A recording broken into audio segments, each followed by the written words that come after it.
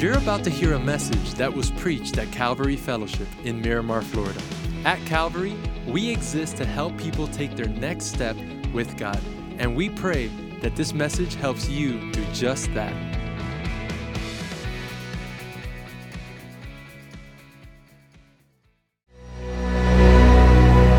How's everybody doing? Hey, we are really glad that you're here. So let me tell you something that happened to me a while back. My family was at home. It was a day off for me, and we all went swimming in our swimming pool. My daughter, Mia, gets out, goes inside for something. A few minutes later, I decide to get out of the pool and start making lunch for all of us. When I go inside on our side door, I go to open the door handle comes completely off. And I was stuck outside. Thankfully, my daughter Mia had gone inside, or I'd still be outside, So I decide, look, I'm going to make lunch, and then I'm going to, I'll take care of the door. So I make lunch for everybody. I go to Home Depot to buy a new door handle. Now, truth be told, I had to buy 2 door handles because I had this idea that I would take the door handle from the other door that led outside and fix the first door. In taking the door handle off, anyway, I ended up breaking both door handles. Not really important to the story, but anyway, that's why I bought 2 door handles. So I go to Home Depot, I come back with the door handles, and I start installing the first one. And you know how when you're installing something, it never works out the way it does, the way it's supposed to be? That's at least my story when I try to fix things. So I get it on, but it won't lock, like the latch, it won't latch. So my wife says, why don't you install the other one and see if it works? I install the other one, it works perfectly. So now I'm back to the one where the handle came off completely. And this is the one that's giving me problems. So I take the entire thing apart. I watched this YouTube video that the company that manufactured these door handles, they have a YouTube channel. All they do is show you how to install these door handles. And, you know, the spokesperson for the company, I mean, it's just, you know, she's like, this door handle is so easy to install. Anyone can do it. Like, apparently not, lady! And so anyway, I take the whole door handle apart because Albert Einstein said you don't understand something unless you take it apart. I don't know if he actually said that. I just sometimes like to attribute things that I do to Albert Einstein, and some people don't know the difference. So anyway, so I take the thing apart, I reassemble it, and I just kind of make sure before I screw the whole thing in, it's working. Everything's working. And as a typical man, I just declare in my bold proclamation, it is finished by the power vested in me and the power of Grayskull, I have done it. And so anyway, so all I have to do is tighten the screws. I tighten the screws, and when I do, the handle won't lock. So I take the entire thing apart again. Oh, by the way, more than 2 hours have passed since I went to Home Depot, and I'm putting the whole thing back together the second time, but this time it's not going to get me. What I do is I get it together. I have the screws just in, but they're loose. But it's working. Then I screw all of them in a quarter of the way, still working. Halfway, still working. 75%, still working. 90%, still working. And I'm like, this project is finally done. Screw it in, stops working. And I'm like, you know what? Forget it, honey. We're moving. That's it. And that's how it stayed until I sold the house. And the people will be looking at it like, why is this? I'm like, no, you got to shake it like you're inside of a blender, and then the bolt just goes right in. Some doors are like that. It's the European model. And so anyway, so this is the problem with human accomplishment, is that it's never quite perfect. But when Jesus said the words at the end, when he was on the cross, when he said, it is finished, it was perfect. It was perfect because Jesus gave us what we needed before we knew we even needed it. And it was perfect for us, but it was horrible for him. Because that's how love works. Love involves sacrifice. And one of the things, when I was asking my wife to marry me, I was in school full-time, and I was working almost full-time, and I took a second job so that I could afford to buy her the engagement ring. And whenever my wife tells the story of how whenever I gave her the engagement and asked her to marry me, she always tells the story of how I took on a second job to buy the ring. And she always talks about the sacrifice that went into it. I don't ever tell that part of the story. What I do tell is this part of the story, which I have told about 1 million times. If you've been at Calvary for any less than a month, you've probably heard me tell this story 6 or 7 times. Because I do tell it regularly, because it was such an act of love, what I did. And my kids were asking about it recently, and so I think it's important to bring up. But when my wife and I got married, I sold my 1983 Gibson Les Paul Standard in a piano black. What a beautiful guitar. And so that we could afford to move into our first apartment.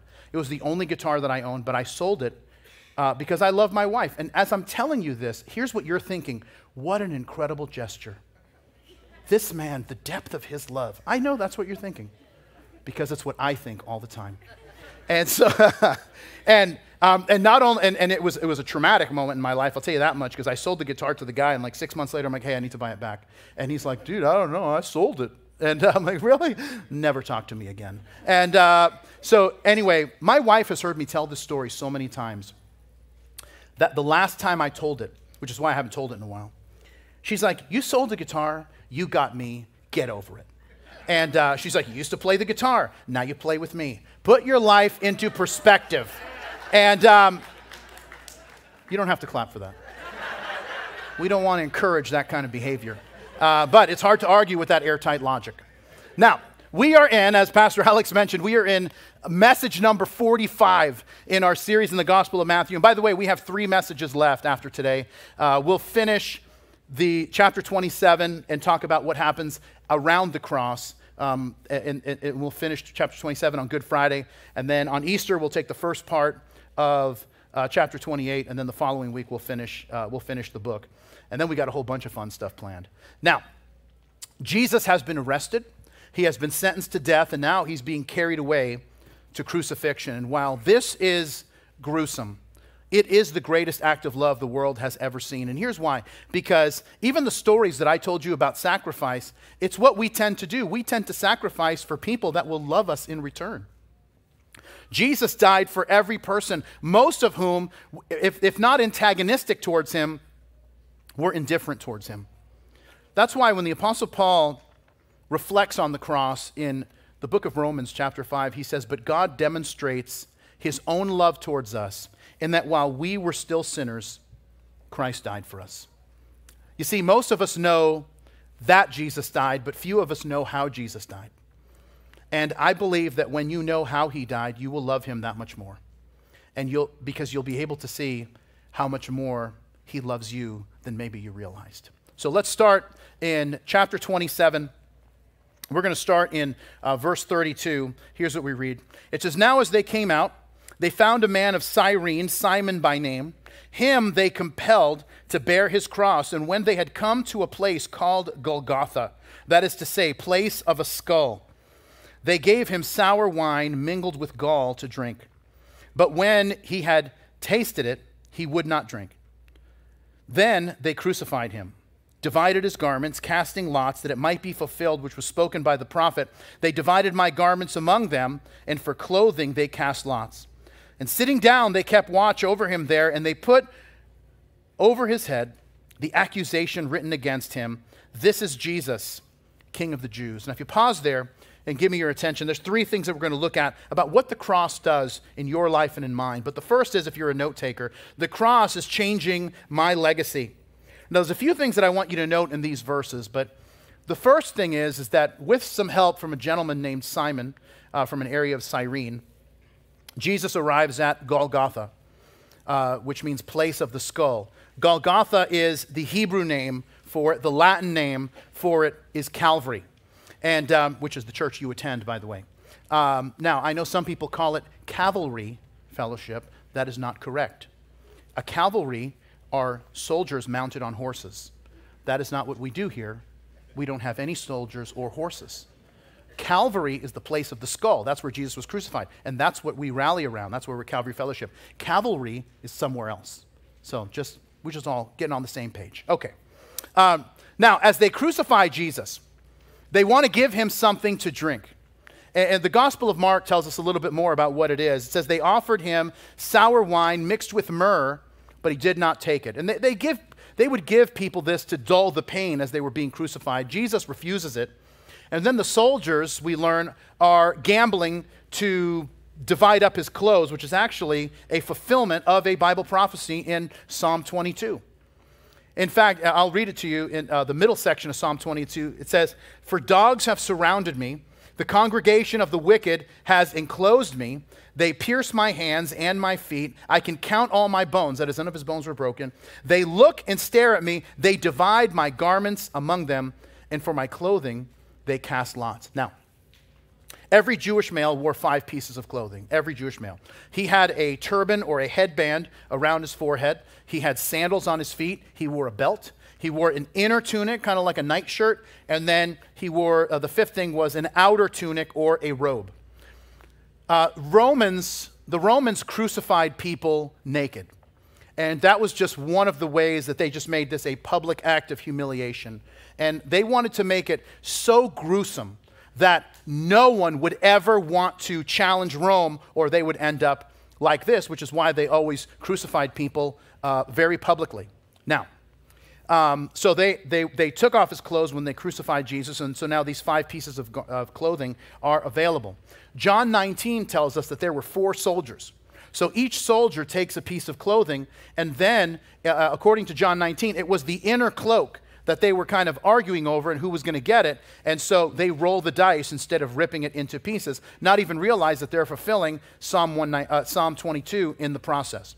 Now, we kind of meet a random person in this process, and that is a guy named Simon from an area of Cyrene. Now, Simon was Jewish. Cyrene is an area in North Africa. There was a huge Jewish population in North Africa because it was still not that far from Israel, and they could still come up for the feast. So he's in town for the Passover with his family. I mean, this is essentially a family vacation. And he's there in the crowd, and he just sees Jesus. He sees the crowd, sees Jesus carrying his cross. And because they're having difficulty, the Roman soldiers want this over with, so they just pick him randomly out of the crowd. You grab this cross and take it.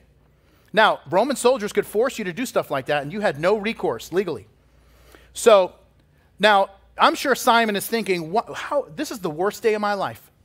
I mean, I'm here for the feast. I'm here to celebrate the Passover. Today is Passover, and I'm carrying some criminal's cross that I don't know.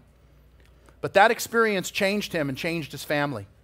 In the Gospel of Mark, we read this. Mark writes this. It says, "And they compelled a passerby, Simon of Cyrene, who was coming in from the country, the father of Alexander and Rufus, to carry his cross." Now, some of you don't know this, and this is an important little nugget to know, and that is that the Gospel of Mark is actually Peter's account. It is Peter's account of the life of Jesus, and John Mark was the guy he was the scribe. He's the one who wrote it. Mark was from that same area in North Africa where Simon was. And so now he writes this, Peter dictates his gospel to him and Mark writes it down in the city of Rome shortly before Peter's death. He mentions Simon. He mentions his kids, Alexander and Rufus. Why? Because these guys were known in the Christian community. Simon, as we learn, becomes a Christian, as does his whole family. This is why in the book of Romans, when Paul writes to the Romans, he mentions them. And in now, if you read the New Testament, you read Paul's letters, you know, sometimes it gets to the very end and it becomes very personal. And Paul's like, hey, when I'm going to get there, I borrowed a book from somebody. I'm going to get it back. And hey, there's this cloak that I left. Can you grab that? Hey, well, let's get together. Tell so-and-so I said hi, and I'll see them next time I'm back in town. Well, anyway, in Romans chapter 16, there's a bunch of that he says hello to. But he says this in verse 13. He says, "Greet Rufus, chosen in the Lord, and also his mother, who has been a mother to me as well." You see, Simon becomes a Christian. His boys become a Christian. His wife becomes a Christian. And his wife is not just the mother of Alexander and Rufus, but the Apostle Paul says that woman has been like a mother to me as well. And Rufus he greets because he's like, hey man, this is my friend. Now, I don't know about you, but I think every parent wants their kids to have quality friends like the Apostle Paul, right? And how does that happen? Let me tell you how that happens. If you want your kids to have friends like Paul, you got to do what Simon did, which is bear the cross. You start passionately walking with Jesus, and they will follow after you. Because that's just the nature of what kids do. And it's just how it is. And I know that's not my kids. That's not, And I know sometimes as dads, we're like, man, I hope that they're not following after me. But they will. Because kids do not do what they're told. They do what is modeled for them. Now, when my son Xander My son Xander is almost 14, but he was, when he was 3, he wanted to do everything like his dad. And it was very sweet. He wanted to make sure every morning he made sure he would find out what I was wearing and he would wear the same thing. And if he didn't have the exact same thing, it was at least the same colors. And if, if he wasn't wearing the same thing, he would go change. So one day, I'm wearing this orange polo. Now, I don't know who buys an orange polo, but apparently I did at some point. And, but he goes, so I'm wearing it, and then he comes out. He sees what I'm wearing. He goes back into his room, and then he comes out, and he's like, Dad, could you please put on a new shirt? I said, why? He goes, because I don't have anything orange. And I'm like, all right, fine, that's fine. And anyway, so one night, we order takeout for dinner, and we order, whatever, and some salads come with it. And so now, the way I add dressing to salads is the correct way, by the way. This is an important skill. You don't just learn stuff about the Bible, you're learning important life skills while you're here too. Here, let me tell you what rookies do. They get the salad, and then they just pour the dressing on top, and then they're done, and then they start eating. And then they get 3 bites that have dressing, and then the rest of it is nothing. It just tastes like earth. Listen, you're trying to mask the taste of the salad. That's what the dressing is for. All that lettuce is just a vehicle for dressing in your life. Anyway, so what I do is I pour the dressing on, I close the container back up, and then I shake it so that there is a mixture that takes place. So I do that, and then my son, Xander, he grabs his salad, and he does the same thing. He's watching, he does it, and then he closes it, and he's like, Dad, I will be like you. And he's at the other side of the table, and he starts shaking the salad box. The problem is that he was holding the wrong end of the box. So he starts shaking, and I mean, it's like a salad explosion, and it starts going everywhere. And it goes all over him, it goes all over the floor, all over the table. And then Xander, it's on his face, and so he's wiping vinaigrette off his face, and he's like, that was not like Dad. And I was like, no, it wasn't, buddy. And now, here's the point. Dads, I'm telling you this, your kids are modeling their lives after you. And you could say that they aren't, or you'd say, or they might even tell you that they aren't, but I'm telling you, they are. If you want to transform your family, and all the stats show this to be the case, when mom comes to church, more than likely she comes to church alone. When dad comes to church, everybody comes, and everybody comes to Jesus when dad comes to Jesus. And here, this is the point that I'm making. Your kids are modeling their life after you. And if you want to transform your family, follow the example of our brother Simon. You know what Jesus said in chapter 9 of the Gospel of Luke? He says, if anyone wants to come after me, let him take up his cross and follow me. And that's what our brother Simon does. He carried the cross, and everything changed. His entire legacy was transformed for generations because of this. Well, look what happens next in verse 38. It says, then 2 robbers were crucified with him, one on the right hand and another on the left. And those who passed by blasphemed him, wagged their heads, and saying, you who destroyed the temple and built it in 3 days, save yourself. If you are the Son of God, come down from the cross. Likewise, the chief priests also, mocking with the scribes and elders, said, he saved others. Himself he cannot save. If he is the King of Israel, let him now come down from the cross, and we will believe him. He trusted in God. Let him deliver him now, if he will have him, for he said, I am the Son of God. Even the robbers who were crucified with him reviled him with the same thing. So if you pause there and give me your attention, the first thing that we said is that the cross is changing my legacy. The next thing is that the cross is also changing my eternity. Everyone around the cross is mocking Jesus, even the people that are being crucified with him. Now remember, Jesus was crucified. He was on the cross for 6 hours, from 9 a.m. until 3 p.m. And at some point between 9 a.m. and 3 p.m., one of those mockers that's on the cross has a change of heart. And here's what happens in Luke chapter 23. It says, then one of the criminals who were hanged blasphemed him, saying, if you are the Christ, save yourself and us. But the other answering rebuked him, saying, do you not even fear God, seeing you are under the same condemnation? And we indeed justly, for we receive the due reward for our deeds, but this man has done nothing wrong. Then he said to Jesus, Lord, remember me when you come into your kingdom. And Jesus said to him, assuredly I say to you, today you'll be with me in paradise. I want you to think about what this man asks Jesus. Jesus is being crucified right next to him. He knows it's the end for him, but he also believes that it's not the end for Jesus.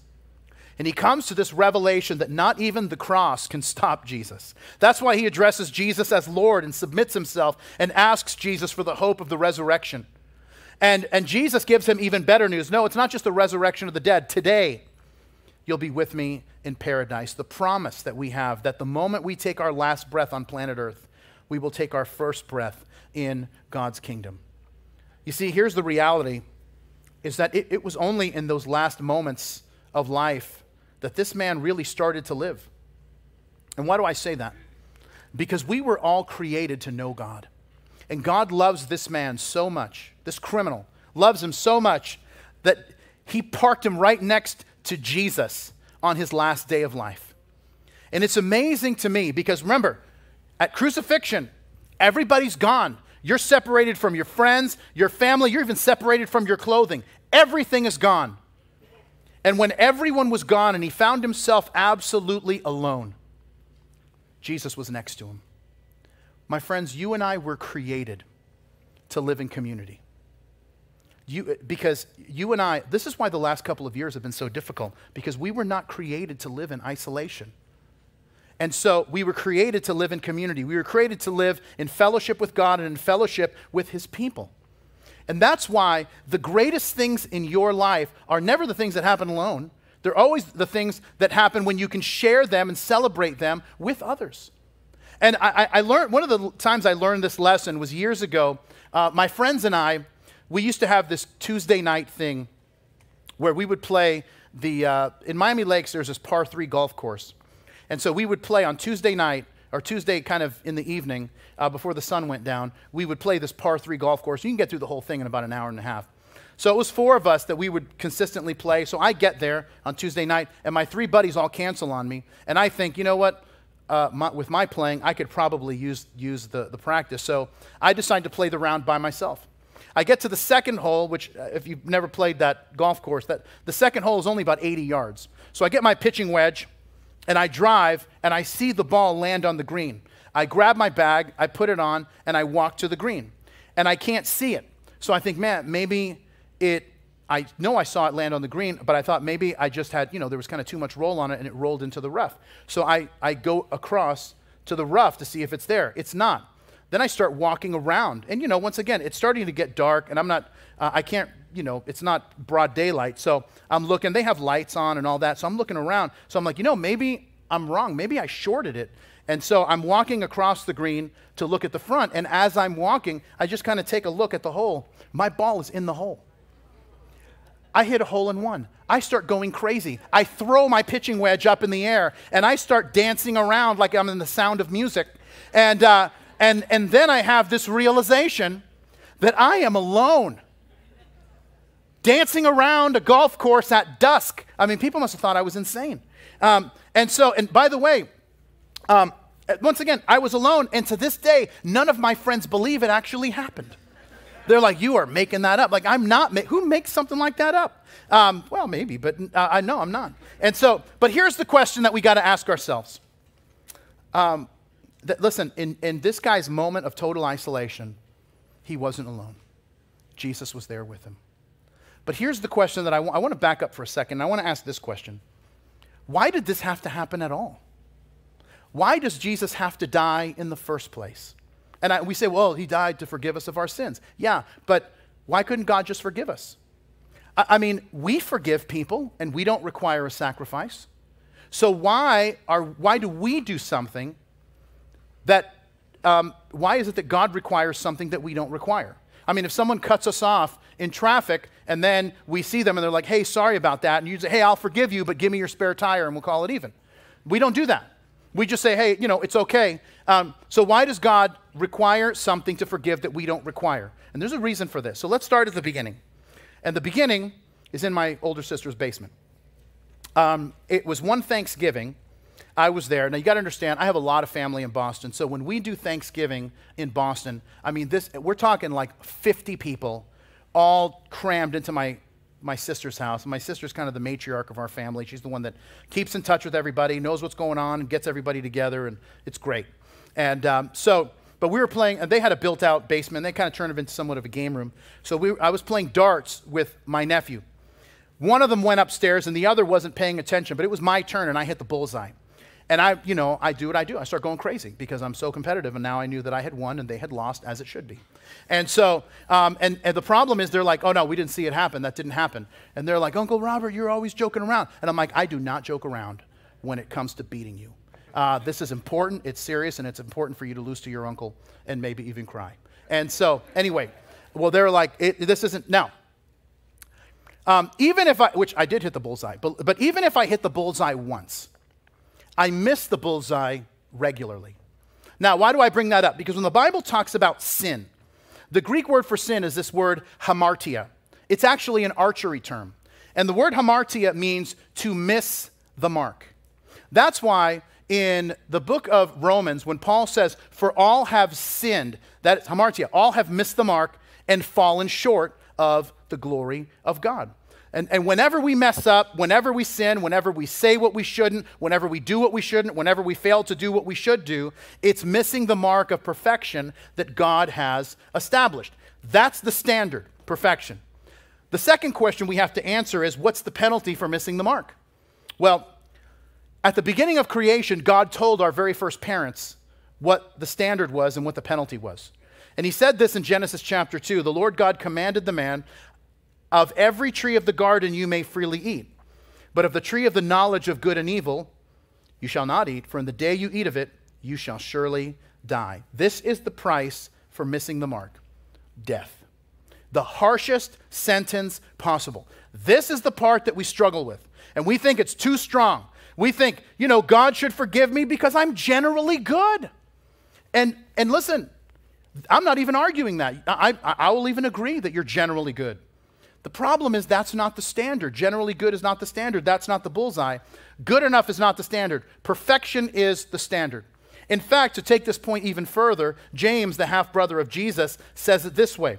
And for the person who keeps all of the laws except one is as guilty as the person who has broken all of God's laws. For the same God who said, do not commit adultery, also said, do not murder. So if you murder someone, you have broken the entire law, even if you do not commit adultery. Here's how we would explain that.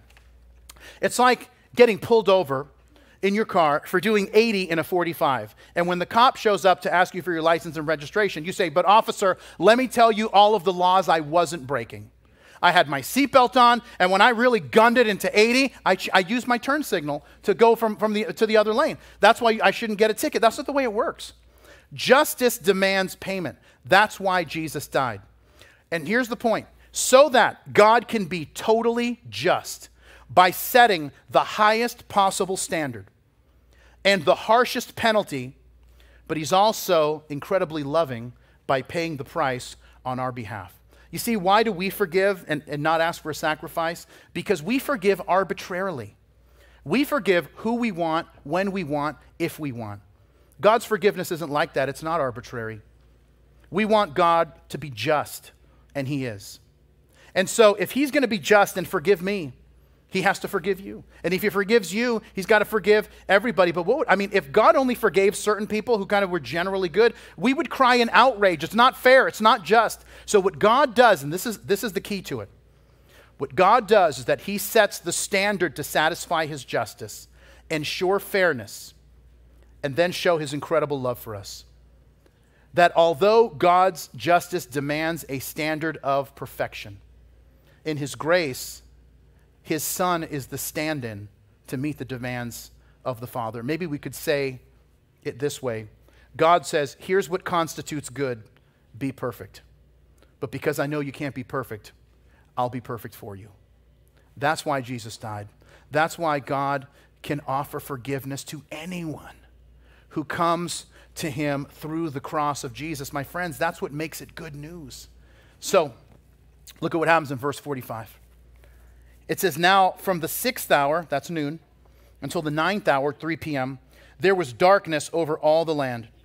And about the 9th hour, Jesus cried out with a loud voice, saying, Eli, Eli, lama sabachthani. That is, my God, why have you forsaken me? And some of them, those who stood there, when they heard that, said, "This man is calling for Elijah." And immediately one of them ran and took a sponge and filled it with sour wine, put it on a reed and offered it to him to drink. And the rest said, "Let him alone. Let us see if Elijah will come to save him." But Jesus cried out again with a loud voice and yielded up his spirit. Now if you pause there and give me your attention. The cross is changing my legacy. It's changing my eternity. And lastly, the cross is proving God's love. Jesus made 7 statements from the cross. This is statement number 4, my God, why have you forsaken me?" It's a quotation from Psalm 22, a psalm about the sufferings of the Messiah. And why would Jesus say that he was forsaken? Because he is quoting the Bible to those who were mocking him. Jews had a system of teaching and learning that was called remiz. Remiz is a Hebrew word that means a hint. That's why Jesus asked so many questions. It was part of his teaching style. But the remiz would be a question pertaining to a Bible passage. So the rabbi would quote a text, but the answer was the verse before it or the verse after it. So if the question came up, what color is the sky? The rabbi would say, well, roses are red. And not to say the sky is red, it's the next verse, that violets are blue. And so, and once again, that's why if you don't realize that, the Gospels are a little odd at times, because maybe you've read the Gospels and Jesus says something to the Pharisees which seems semi-innocuous, and then the next verse says, then they decided to kill Jesus. And you're like, whoa, these guys are on edge. And it's because we're missing the remiz. We're missing the teaching under the teaching, where he's saying something against him, they got it, and then they were bothered by it. So Jesus is quoting Psalm 22 because there's a little section in Psalm 22 that pictures this moment in what's happening. In fact, let me read it to you. This is the middle section in Psalm 22, verses 6, 7, and 8. He says this, "But I am a worm and no man, a reproach of men and despised by the people. All those who see me ridicule me. They shoot out the lip. They shake their head and say, 'He trusted in the Lord. Let him rescue him. Let him deliver him, since he delights in him.'" It is almost verbatim what they said to Jesus when he was on the cross. Now, if you are a note taker, and I hope you are taking notes, I want you to circle that word worm, which is in verse 6 of Psalm 22. Circle it, and I want you to write this Hebrew word tolioth, T-O-L-A-I-T-H. That word tolioth is throughout the Bible. A lot of times it's translated scarlet. It's translated scarlet because you would take these tolioth worms, and that's how you would make scarlet-colored clothing. But the tolioth worm, the way it reproduces, and this is what David, the writer of Psalm 22, is talking about. Little did he know how apropos it would be. The tolioth worm reproduces itself by fastening itself to the trunk of a tree. And it will die almost exploding, bearing its young. Then the young would be birthed, and they would eat the body of the tolioth worm, so that all that would be left was this scarlet mark on the tree. After about 3 days or so, that spot would begin to dry. It would turn white and then flake off like snow, which gives now a lot of deeper meaning to what God tells the people of Israel in Isaiah chapter 1, where he says, "Come now and let us reason together. Though your sins are like scarlet, they will be white as snow." So I want to close, and I want to talk about the crucifixion for a moment. Most of us know, as I said in the opening, most of us know that Jesus died, but few of us know how Jesus died. And I'm indebted to the work of Dr. Mark Eastman for this, where he details the crucifixion from a physician's perspective in his book, The Agony of Love.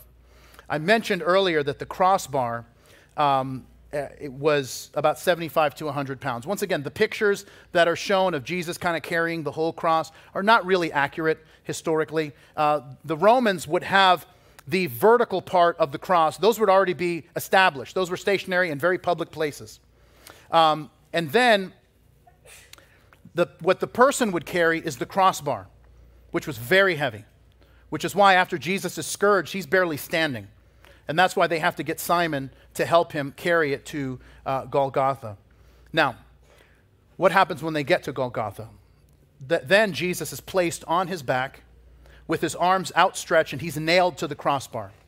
The nails in that time were generally about 7 to 9 inches long. The nails were placed between the bones of the forearm and the small bones of the hands, essentially in the wrist, what are called the carpal bones. The nail placement would have several effects. First, it would ensure that the victim would hang there until they died. The second thing is that the nail that was placed there would sever the largest nerve in the hand that was called the median nerve. The severing of this nerve really caused this medical catastrophe. In addition to severe burning pain, the destruction of this nerve causes permanent paralysis of the hand. The second thing that was important, the way the Romans did this, is that the way that they would position the feet. They would flex the knees at about a 45-degree angle. They'd be bent forward. And then they would take an iron nail about 7 to 9 inches long and drive it between both feet and the second and third metatarsal bones. In this position, the nail would sever the dorsal pedal artery of the foot, and there would be bleeding, but not enough to cause death. The resulting position on the cross sets up this horrible sequence of events which results in a very slow and painful death. Having been pinned to the cross, Jesus now has this impossible position to maintain. As the strength of his legs begin to give out, the weight of his body must be borne by his arms and shoulders. The result is that within a few minutes of being placed on the cross, his shoulders become dislocated. Later, the elbows and wrists become dislocated. The result of these dislocations is that the arms are now 6 to 9 inches longer than normal. With his arms, shoulders, and elbows dislocated, considerable weight is now transferred to the chest, causing the rib cage to be elevated in this state of perpetual inhalation. Consequently, now Jesus has to exhale. He has to push down on his feet to kind of push himself up to be able to get some oxygen and then be able to exhale. The problem is he can't do this for very long because his legs are extremely fatigued. As time goes on now, Jesus is able to bear less and less weight on his legs, causing further dislocation of the arms and the further raising of the chest wall, making breathing more and more difficult. And now I'll quote directly from Dr. Eastman when he says, "The result of this process is a series of catastrophic physiological effects. Because the victim cannot maintain adequate ventilation of the lungs, the blood oxygen level begins to diminish, and the blood carbon dioxide level begins to rise. This rising CO2 level stimulates the heart to beat faster in order to increase the delivery of oxygen and remove CO2. However, due to the pinning of Jesus and the limitations of oxygen delivery, he can't deliver more oxygen, and the rising heart rate only increases oxygen demand. So this process sets up a vicious cycle of increasing oxygen demand, which cannot be met, followed by an ever-increasing heart rate. After several hours, the heart begins to fail, the lungs collapse and fill up with fluid, which further decrease oxygen delivery to the tissues. The blood loss and hyperventilation combines with severe dehydration. This is why Jesus says, 'I thirst.' And over a period of several hours, combined with the combination of collapsing lungs, a failing heart, dehydration, and the inability to get adequate oxygen supplies to the tissue, eventually causes the death of him who was crucified. The victim cannot breathe and slowly suffocates to death. In cases of severe cardiac stress, like this one in crucifixion, what happens is called cardiac rupture, which is where the victim's heart bursts. Therefore, it could be said that Jesus died of a broken heart. My friends, Jesus was forsaken so that you would never have to be. All of the religions of the ancient world, up until today, believe this, that if you are sick, in trouble, hurt, or poor, that is all a sign that you are forsaken by God. And Christianity comes along and tells us this, that our leader Jesus was forsaken by God when he was crucified so that those who follow him would never be forsaken. He was the one who was restless on the cross, shouting, my God, why have you forsaken me?" so that we could find a rest that is only found in him. So my friend, if you have ever wondered If God loves you, does God forgotten you? Does God realize what I'm dealing with? My friend, we have to look no further than the cross. Because at the cross is where Jesus didn't simply say that he loved you. He proved that he loved you by dying for you. You see, this is why now the parable makes sense. The parable that Jesus told in Matthew 13 when he says, the kingdom of heaven is like a merchant looking for fine pearls. And he found one of great value. And he went away and sold everything he had and bought it. Jesus is the merchant. You are the pearl of great price. And he sold everything, gave his life for the one thing he didn't have. You. That's how loved you are. Let's pray together. And Lord, we want to thank you. And yet thank you doesn't seem like even enough for all that you've done, for how much you suffered, for the depth of your love. So Lord, we say this, that thank you is not the end, but it's the beginning. It's the beginning of a life that we commit to following you, to honoring you, to walking with you, to taking up our cross daily and following you. Because Lord, we want to love you in the same kind of way that you have proven your love for us. And we pray it in Jesus' name, and everybody said, amen. Amen. Thanks for listening to today's podcast. If today you made a decision to follow Jesus, congratulations. It's one of the best decisions you've ever made. And we as a church want to help you with your next steps. You see, we have a free gift we'd like to give you. And in order for you to receive that gift, all you have to do is visit mycalvary.com/begin. Don't forget to tune in next week for our next podcast. God bless you.